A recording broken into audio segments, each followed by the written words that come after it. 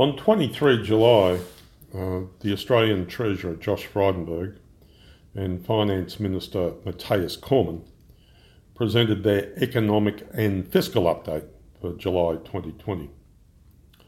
The government has provided timely economic support of 289 billion Australian dollars for fiscal and balance sheet measures equivalent to 14.6% of GDP in 2019-2020. This, together with large declines in taxation receipts and increases in payments, has seen a major deterioration in the Australian budget position. The deficit in the year just passed, in 2019-20, of $85.4 billion is a deficit of 4.3% of GDP.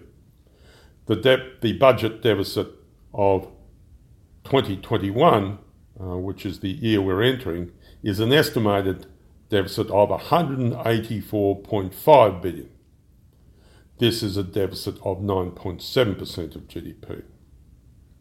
The government estimates that output will fall by 3.75% this year and grow by 2.5% next year. They estimate that their estimate of a decline of 3.75% is better than what we thought was going to happen, which is a decline of 4.6%.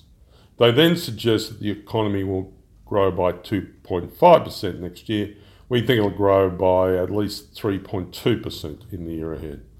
The reason that we have a faster estimated growth than they do is because we have a higher estimate for iron ore prices than they do. This higher estimate is based on our model of Australian export prices of iron ore. By mid-2021, the government suggests that unemployment will be 8.75%. They believe that by mid-21, employment will have risen by 1%, that the consumer price will rise by 1.25%, and the wage index will also rise by 1.25%. With much larger budget deficits, they expect their gross debt to expand to 34.4% of GDP, or $684 billion as of June this year. That is to say, they already expect it to be 684 billion Australian dollars. And they expect gross debt to expand further to $851.8 billion, or 45% of GDP, by the time we get to the middle of next year, June 2021. But what we're interested in is in net debt, and that's expected to have been $488.2 billion, or 24.6% of GDP on 30 June 2020, and it's expected to increase to $677.1 billion, or 35.7% of GDP by 30 June 21.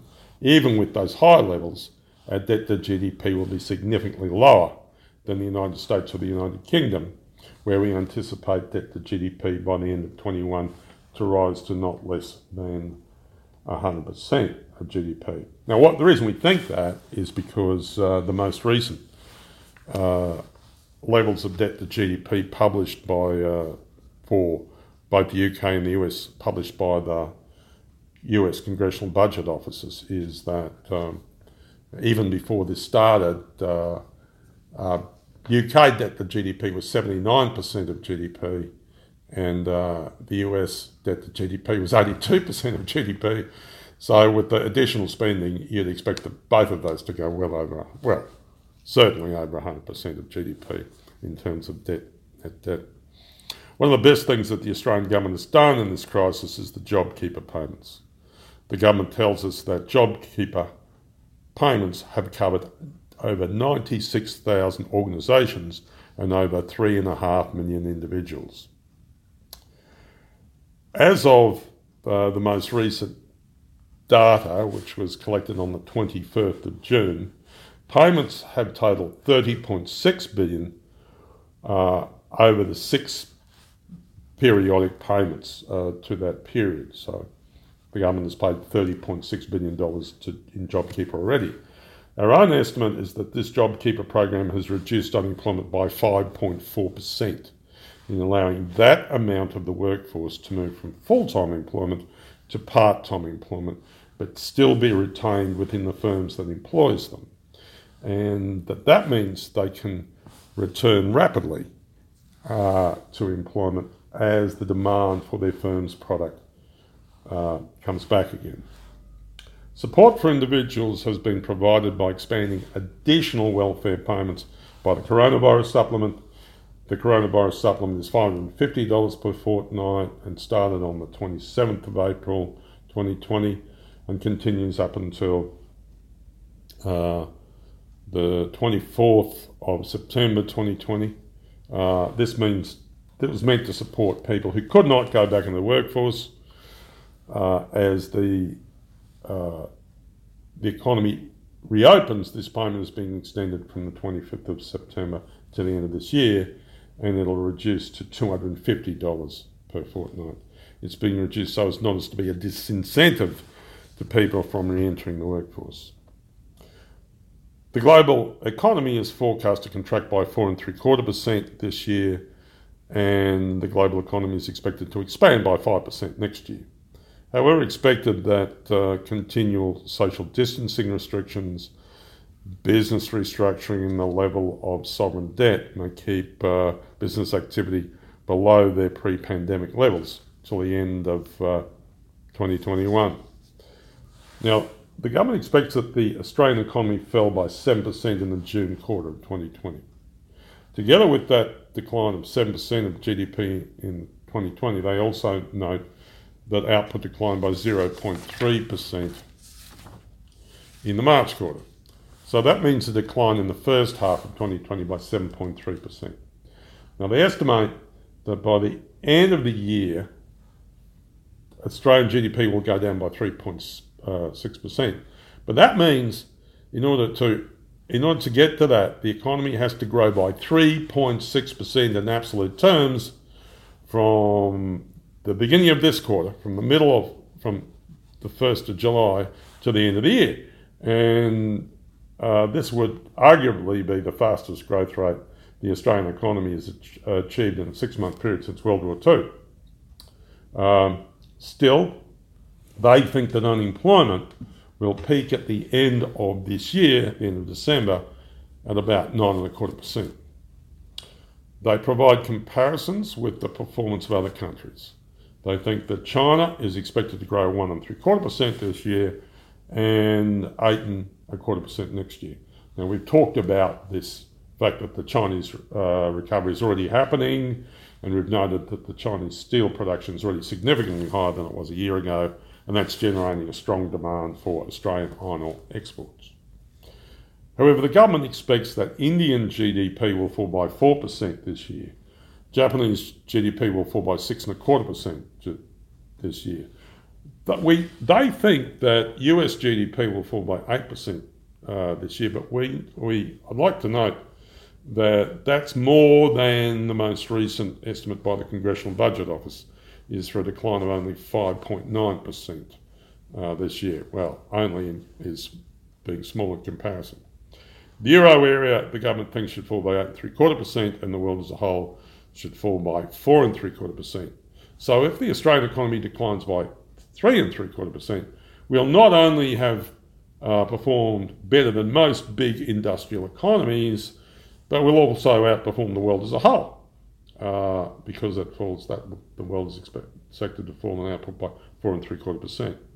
Next year, China is expected to grow by 8.25%.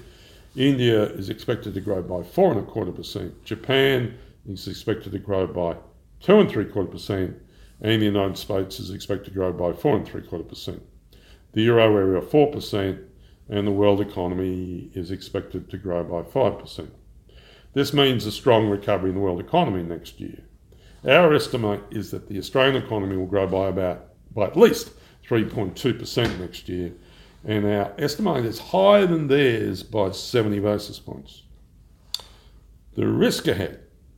The risk in the 2 years ahead that we can see in the papers supporting the statement is from a dramatic decline in investment, in particular non-mining investment. Mining investment is expected to have risen in the financial year just passed by 4% in 2019-20, but non-mining investment is expected to have fallen by 9%. And this disparity gets worse as we go into 2021. The government thinks that mining investment will rise by 9.25% over the financial year ahead between now and the middle of 21, but they think that non-mining investment will slump by 19.5%. It is that slump in non-mining investment which puts downward pressure on the Australian economy. They also see a sharp decline in the terms of trade in 2021, in part because of a decline in the iron ore price. Our belief is that's just not going to happen. They provide two scenarios, for example, one in which the iron ore price will fall from the current level of over $100 a tonne to $55 a tonne by the end of this year. And the second scenario is that it'll hold up this year and then fall next year, early next year. And they've estimated if it doesn't fall to $55 a tonne by the end of this year, nominal GDP will be $9 billion higher than forecast, and tax receipts will be $1.2 billion higher. But that's in the circumstance where they still think it's going to get sold off dramatically next year. We don't think the iron ore price is going to fall in either year. And the reason, as what we pointed out, is because Chinese steel production is very strong and the demand for our iron ore is very strong. We believe that iron ore will finish at the end of 21 above $100 per tonne of iron ore, and we think that both the government receipts and GDP growth will be significantly higher than the government currently believes. The other potential problem is the debt rating. The underlying cash deficit, which is expected to be $85.8 billion last year, or 4.3% of GDP, is expected to rise this year again to $84.5 billion, or 9% of GDP in the current year, up until in the financial year from now up until the middle of 21. Net debt, which without this deficit would have been around $400 billion, or about 20% of GDP, then has to rise. And with the deficit for 2019-20, net debt increases to $488 billion, or 24.6% of GDP, to the end of the financial year just passed, and that increases further to $677.1 billion, or 35.7% of GDP by the middle of next year, at 30 June 2021. The government notes, and we agree, that Australia continues to have a low level of GDP relative to other countries. And I've already noted why I think that we anticipate that debt to GDP at the end of 21 for both the US and the UK will be around or in excess of 100% of GDP. Even though our debt to GDP is rising, it is lower than most other economies. This helps rating agencies in supporting the AAA Australian debt rating. In addition to that, we think that strong current account and trade surpluses driven by mining exports continues to support our rating.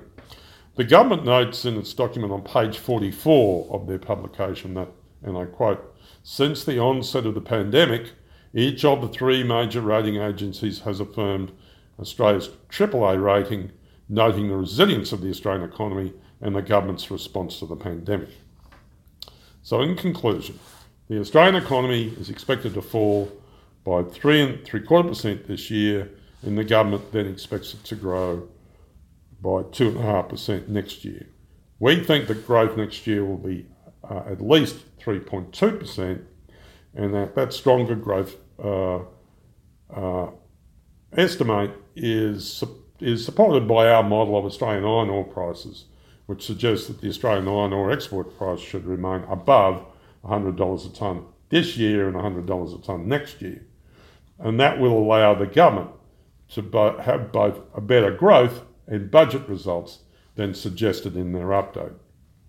So as we go into the election year of 2022, the government will have significantly outperformed its own estimates for both calendar 2020 and calendar 2021.